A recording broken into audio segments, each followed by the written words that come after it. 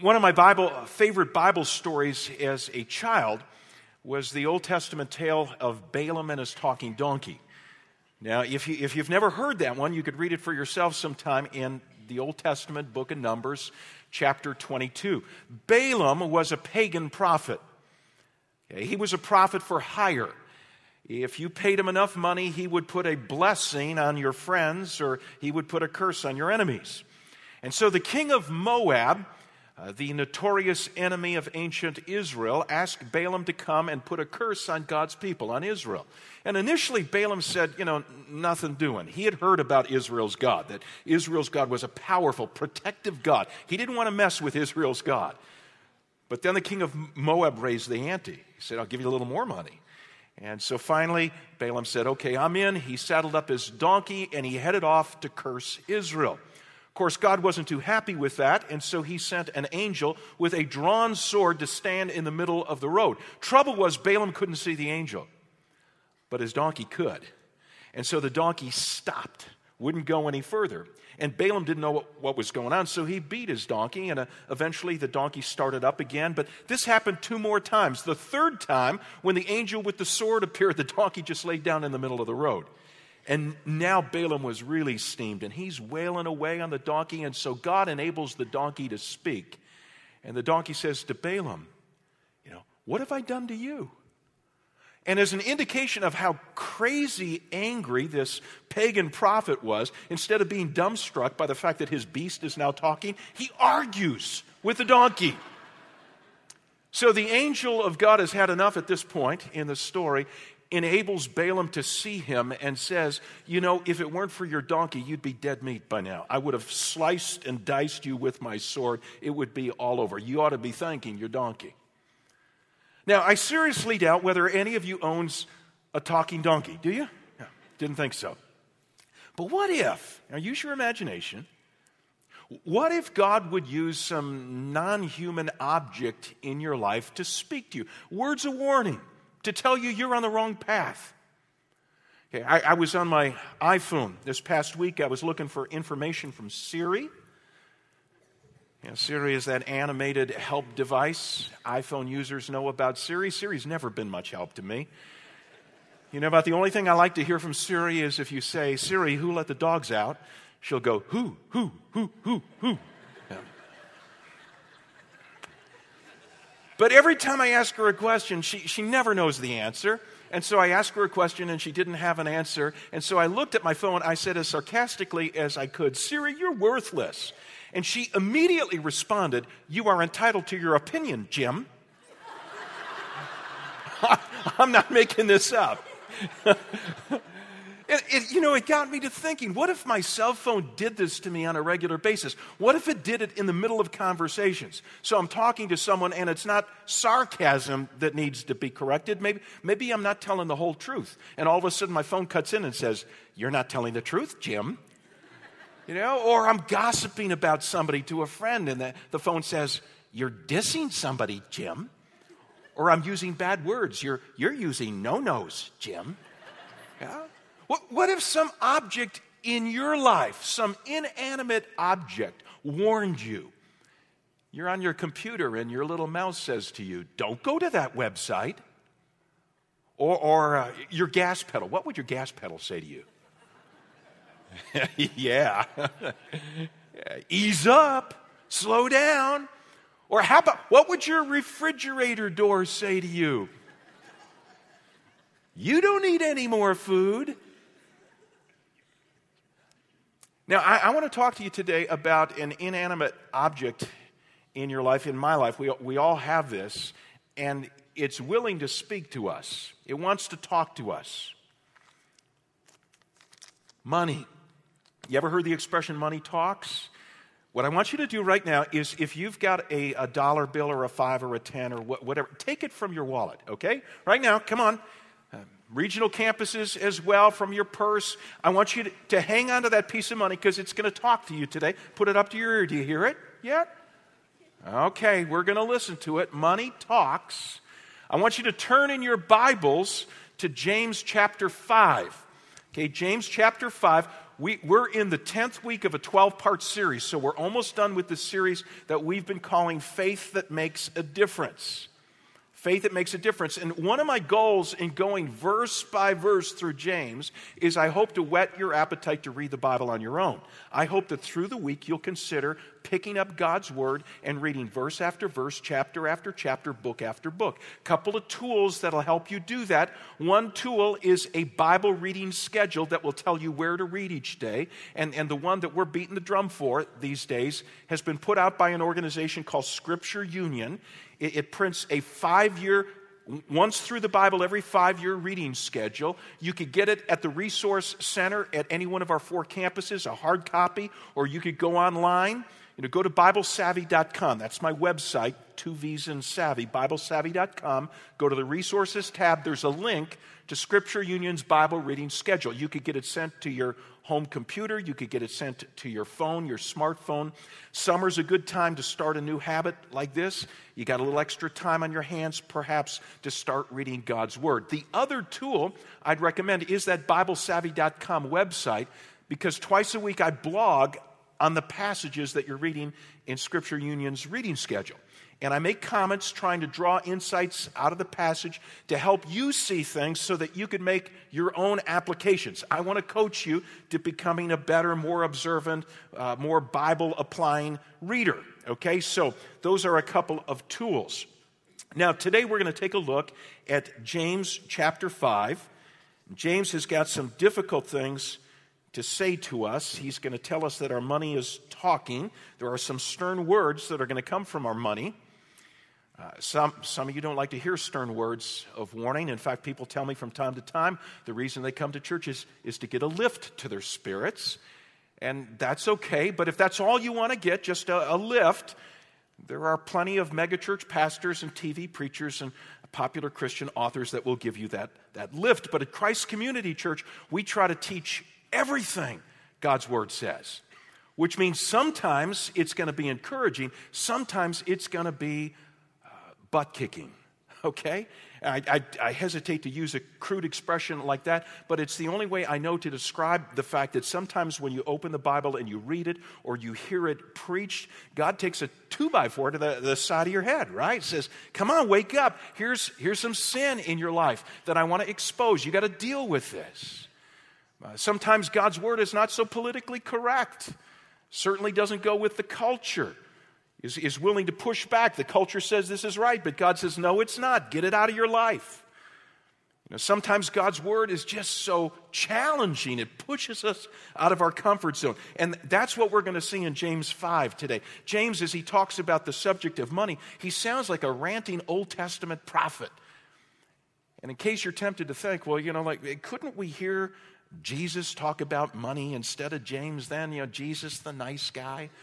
Well, let me just remind you that James was the half-brother of Jesus, and in his New Testament epistle, he borrows a lot of material from Jesus' famous Sermon on the Mount.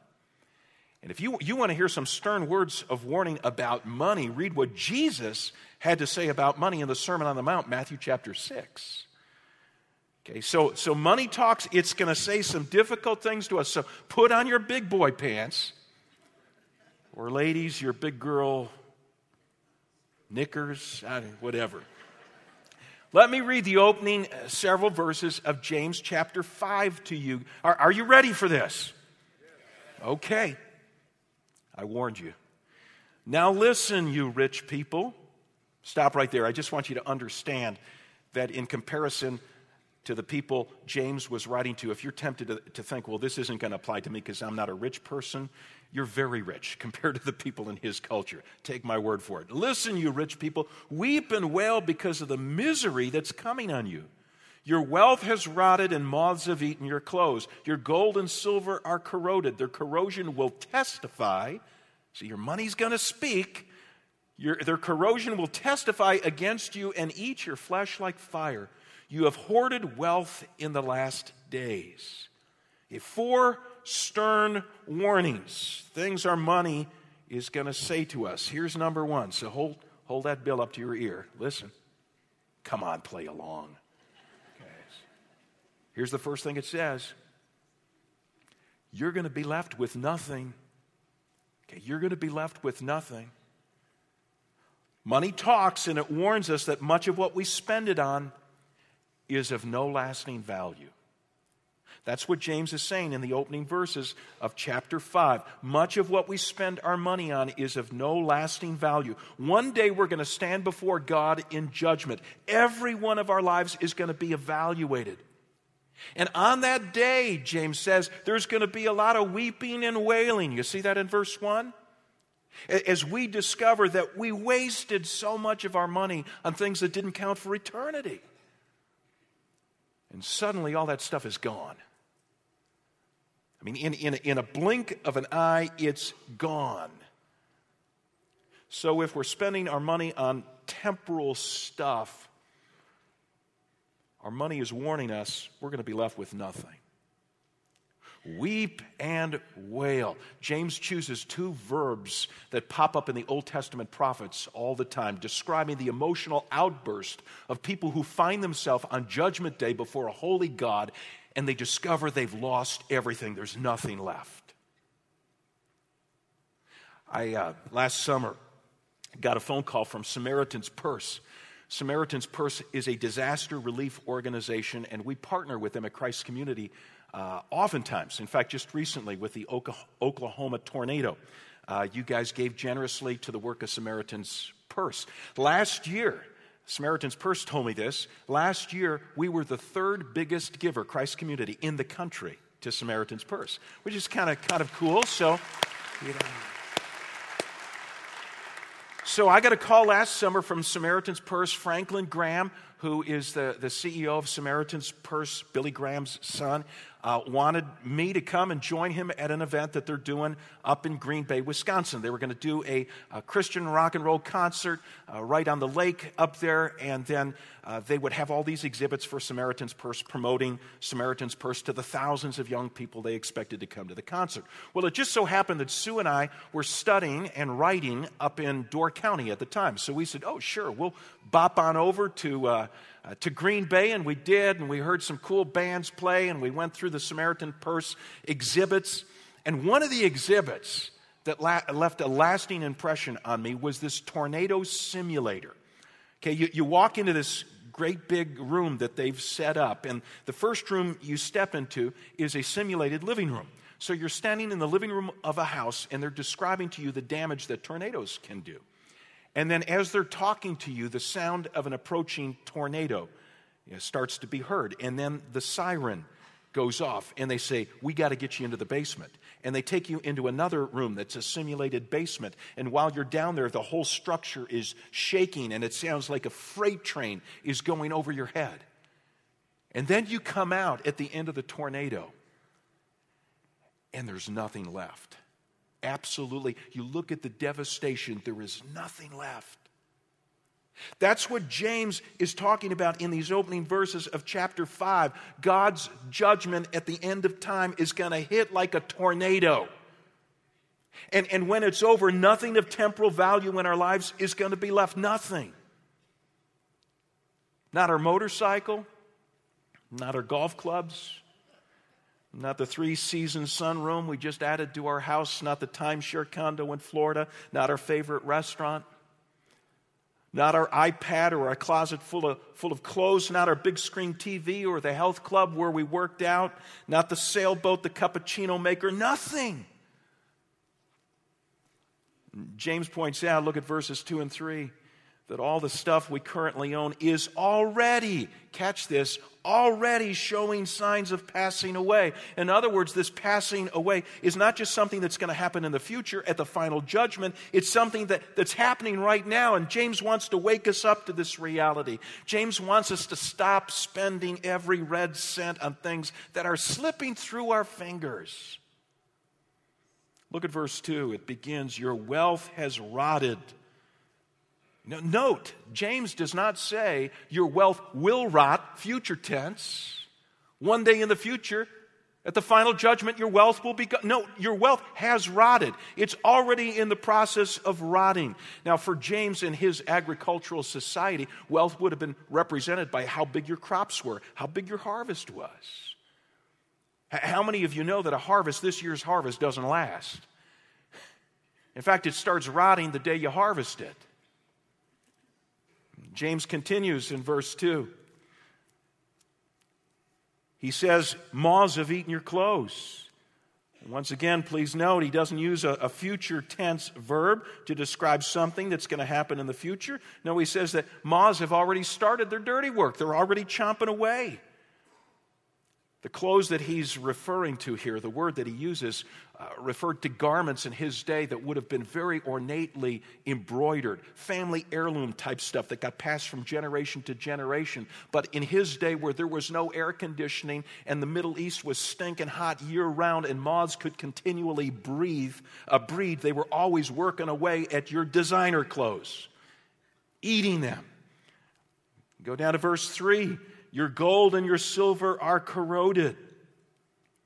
Now, what's interesting about James' third example of stuff that's passing away here is that we all know that gold and silver don't corrode, right? Now, James, you got it wrong. I mean, there are some metals that corrode, but not silver and gold. James would say, I'm not talking literally. What I'm trying to get you to wake up and realize is that whatever you can purchase with your silver and gold doesn't last. It's all passing away. Isn't that true? I mean, you remember the first new car you bought, drove home from the dealer? And you washed and waxed that puppy every week for what? For the first year? 2 years maybe, because that car was going to last forever. How many cars ago? Or you remember the money you laid out for the Caribbean cruise because you needed some R&R and you got on that ship and it was so laid back and you came home and you were relaxed. That feeling was going to last for weeks, for months, and it lasted as long as it took you to get to work on Monday morning. Then it was gone. And you started looking at travel brochures. Like, where are we going to go next time? Remember that high-tech phone you bought? The one that had caller ID? Whoa. And that was like, what, 17 phones ago? We change our phones more than we change our underwear, don't we? Remember the piano you bought that nobody plays? Remember the Cubs tickets for that game that they lost 10-3 in the freezing rain? Remember the prom dress you wore once? Or that great deck you added onto the back of your house that now has to be scraped and repainted every second year? Remember the DV player that doesn't play your new Blu-ray discs? Remember the living room ensemble? It was, perfect fit, all the colors matched, and you sold it on eBay last week. Remember the ballroom dance lessons that you've never put to use? Sue?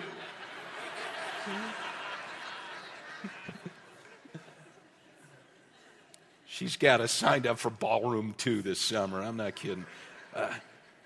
James says, your money wants to tell you something.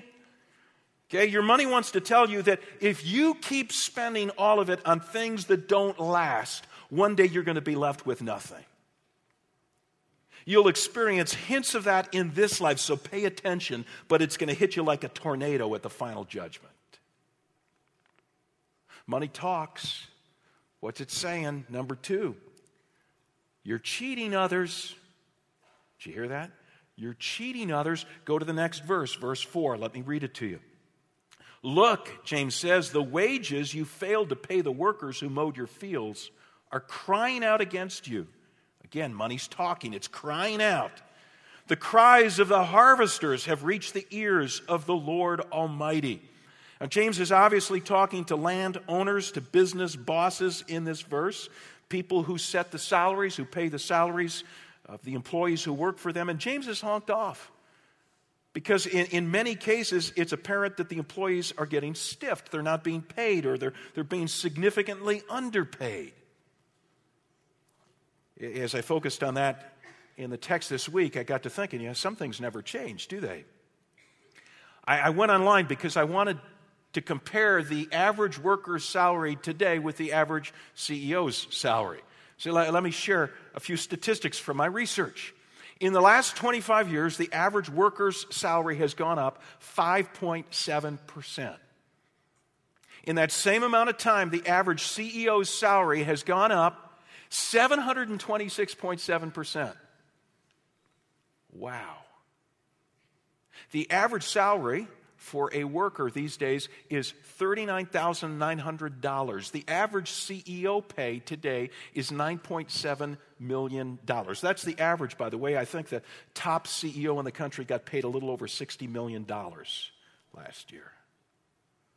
Now, if you do the math, which I did, I got out my little calculator, I discovered that the average CEO pay is 243 times the average worker pay. 243 times. I read something written by Peter Drucker, a famous business guru, wrote a lot of business books. His most famous was a book called The Effective Executive that many of you in leadership in business have read.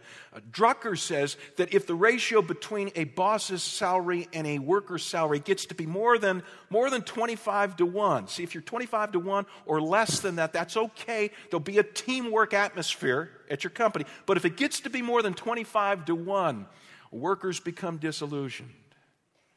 How about 243 to 1?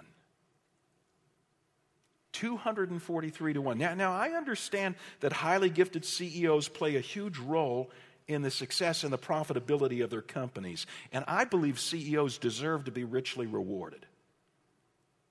But not at the expense of underpaid employees. And so James wants to warn CEOs or people who set the salaries of those who work for them, don't you cheat the people who work for you. Now, I got to thinking about this principle, and I thought, there's a broader application here, isn't there? We could get wrapped around making money in other areas of our lives that tempt us to cheat people of the money they deserve. Let me give you some other examples, some that perhaps we're all guilty of. Okay, how about stiffing your waitress or your waiter, not paying them a decent tip, maybe no tip at all? So several years back, I was at a pastor's conference in downtown Chicago, and when it came time for lunch, they dismissed the hundreds of participants to go out to the local restaurants and grab a bite to eat. And so I was sitting at a table with some buds of mine at a restaurant, and at a neighboring table, there was a group of pastors, obviously pastors. They had their Bibles out and whatever. And they got done eating, and they paid the bill, but didn't leave a tip. They walked out, no tip. And boy, was their waitress irate. And she began to give everybody within earshot, her version, what she thought of pastors and churches and religion. And so I jumped up and I went over and I said, hey, what was their bill? And I paid 20% a tip. I said, here, I'm a pastor, okay? I didn't do it because I was generous. I did it because I didn't want pastors, of which I'd be one, to get a reputation as cheaters. Are there other ways that we cheat people? We're so interested in clinging to our money or making money for ourselves that we would cheat others. How about when we sell something of ours? Whether you're a salesperson as your line of work or whether you're just selling a house or a car or something on eBay. Do you withhold information? Do you distort information? Do you neglect to tell them that every time it rains, the basement floods? A few years back, my daughter and son-in-law were looking for a used car, and they spotted something online up in Wisconsin. So they drove up there, and I said, now, give me a call before you buy the car, okay? So they called, and they said, Dad, it looks terrific. I mean, this is a great price. The dealer tells us it's never been in an accident. It's got low miles on it. And I said, well, we'll do this before you buy it. Just take it out for a test run and stop by any body shop, any car repair place, and ask them if they'll give you 60 seconds to look under the hood. So the next call I get from them is about an hour later, and they said, we're heading home. We didn't buy the car. I said, why not? They said, well, we stopped at a body shop. He opened the hood. It took him like 2 seconds to say, this car's been in an accident. I mean, look at all the damage that's been repaired, and he pointed it out to us. So are we so interested in making money that we would cheat others? Do you ever buy something and wear it once or use it once and then take it back and say, oh, it didn't work out for me? When it did work out for you once, it's all you needed it for. You ever pirate movies or music? You ever sneak into a place where you should have paid an entrance fee? Yeah, I stepped onto the train this week. I was taking the train into the city, and there's a big poster. I can't remember having seen it before, but with James going through my mind, kind of stood out to me. It said, be fair, F-A-I-R, and pay the fare, F-A-R-E. In other words, there's some people who are getting on the train and riding it who are not paying. Do we cheat others because of our own money grubbiness? Let me give you one more example. I was talking to a good friend of mine not too long ago. He pastors a large church similar in size to Christ Community. He said, we just had our treasurer do a little study, and he discovered that about a third of the people who come to our church never put a dime in the offering bag. He said about another third give less than $500 a year. And it got me to thinking, I wonder what the statistics are for Christ Community Church. I can't tell you what they are, by the way. But, you know, it got me thinking, just a side note really quick, because I don't want you to go down the wrong trail on this.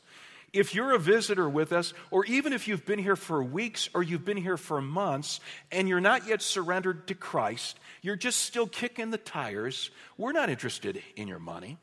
Yeah, we don't want you making a contribution yet. But if you're a Christ follower, if this is your church home, here's the question I have. Is it possible to enjoy everything that a church like Christ Community offers? You know, its weekend services and the child care that's going on right now and the musicians on stage and a sermon from God's Word, all the ministries, the programs in the course of a week, all the things that cost money, from the lights that get turned down to the air conditioning to the pavement of the parking lot. Is it possible to enjoy all that and never help pay for it? So is that another example of cheating? And I know some of you are tempted to respond at this point, oh, I could fix that. Just won't go to the church. Then I won't be cheating anybody. But that doesn't fix the real problem. See, the problem is in here. That's what James is addressing. He's saying if there's cheating going on in our lives, if we're keeping our money to ourselves from the people who deserve it, whether it's an employee or a waitress or a church or what, it says something about our hearts. And that's what needs to be fixed. You get it? Good. Number 3, what does your money say to you? Well, hold it up one more time. Keep playing with me. Come on. You guys at regional campuses holding this up? Okay. Here we go. You're behaving selfishly. That's what it says sometime. I told you this money is saying some tough stuff today. Okay, look at the next verse, verse 5. You have lived on earth in luxury and self-indulgence. You have fattened yourselves in the day of slaughter. Luxury and self-indulgence. I wanted a really good illustration of excessive luxury and self-indulgence. You know, over-the-top luxury. And so I Googled this week, most expensive celebrity parties. Hey, it just kind of popped into my head. You wouldn't believe what people spend beaucoup bucks on. You know, for party-wise. Now, most of the money for these really expensive gigs, most of it goes to paying the entertainment. Like one guy, a Texas investor, spent $7 million just to get the Rolling Stones to perform at his 60th birthday party a year ago.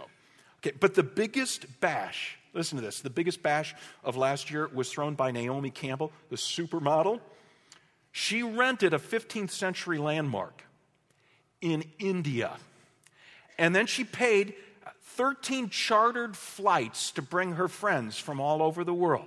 13 chartered flights, and they all arrived, and they found tables that were laden with exotic Indian foods. And then they were invited to play polo on elephants. And then at the end of the 2 days, this was a 2-day party. At the end of the 2 days, Diana Ross gave a private performance. Yeah, I'm reading this, I'm thinking, I love Indian curry and Motown music. Wish I could have been there. Yeah. I mean, can you say luxury and self-indulgence? But before we shake our heads at the spending habits of the filthy rich, let's take a look at our own lives. Don't we all tend to spend money on our personal versions of luxury and self-indulgence? Howard Schultz, who founded Starbucks Coffee, in his business autobiography, he says, this is one of the things that motivated me to start my company. I wanted to offer people affordable luxuries. He said, you know, the average person can't go out and buy themselves a new Mercedes or can't buy themselves a week in a resort on St. Thomas. But they could step into a Starbucks any day of the week, and they could plop down $4.75 and walk out with a caramel ribbon crunch frappuccino. I've never had one of those, but I wanted to say it because it sounds so cool. A caramel ribbon crunch frappuccino. But if you add up the $4.75, if you bought one of those every day this week, do you know by the end of the week you would have spent as much money as it costs to support for a month an orphan food, clothing, education through an organization like Compassion International? See, those little luxuries, little self-indulgences, they add up. What if you added up everything you spent on golf this past year? You know, the greens fees, the places you traveled to play, the golf balls that you lost and had to replace. What if you added up everything that you spent on travel this past year? What if you added up everything you spent on shoes, or prom, or eating out, or kids' sports activities, or movies, or cosmetics? What if you added up everything you spent to cut and style your hair this week? This year, rather. Nothing.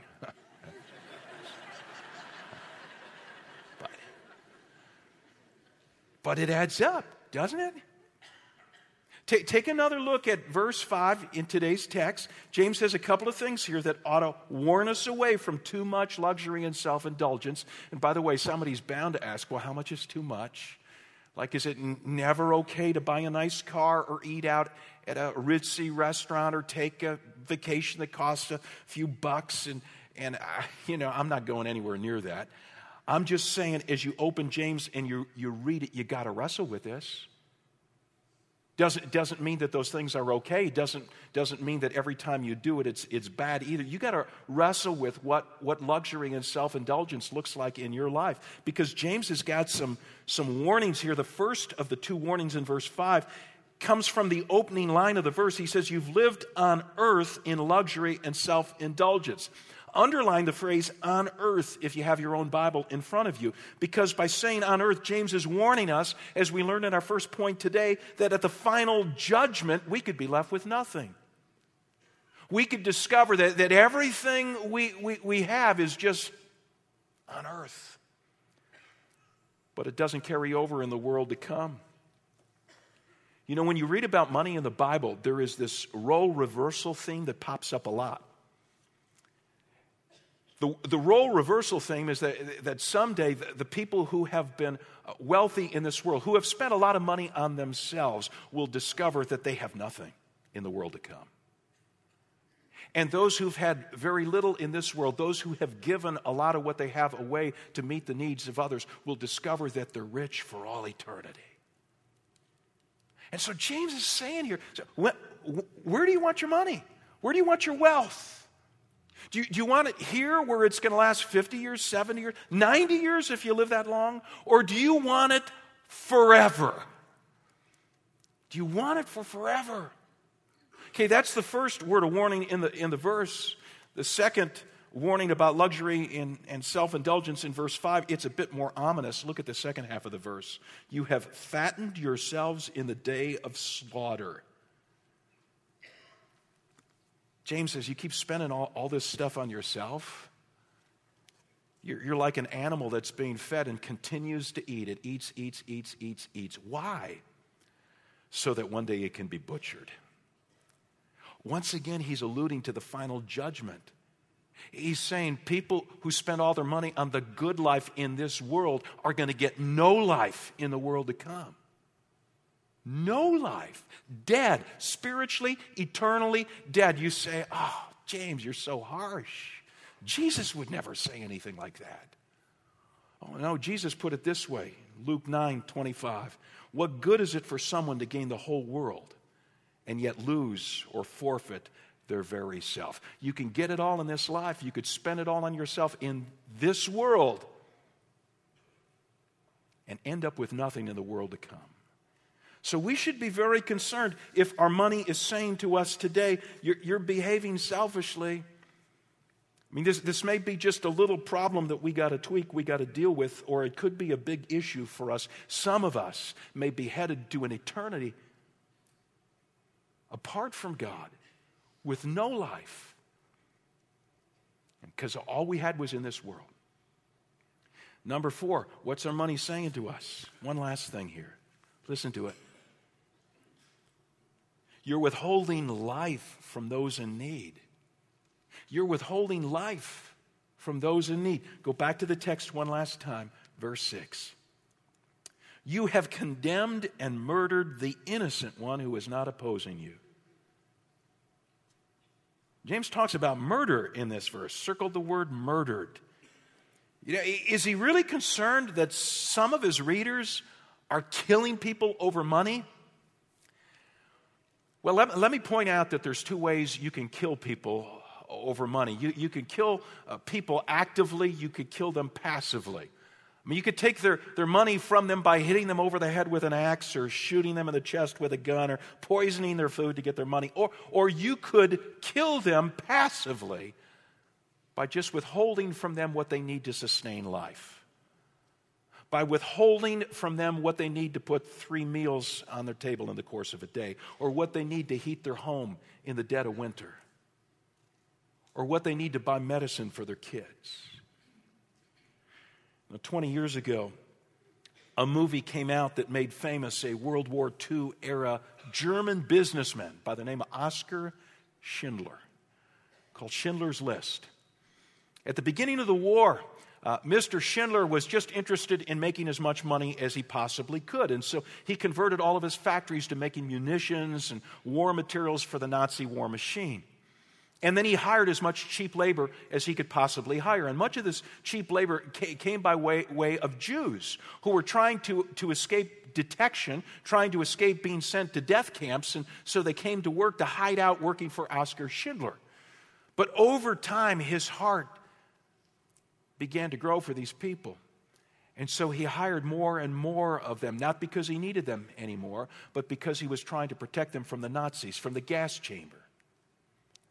At the end of the war, if you saw this movie, Liam Neeson plays the role of Oskar Schindler. I think it's the performance of his lifetime.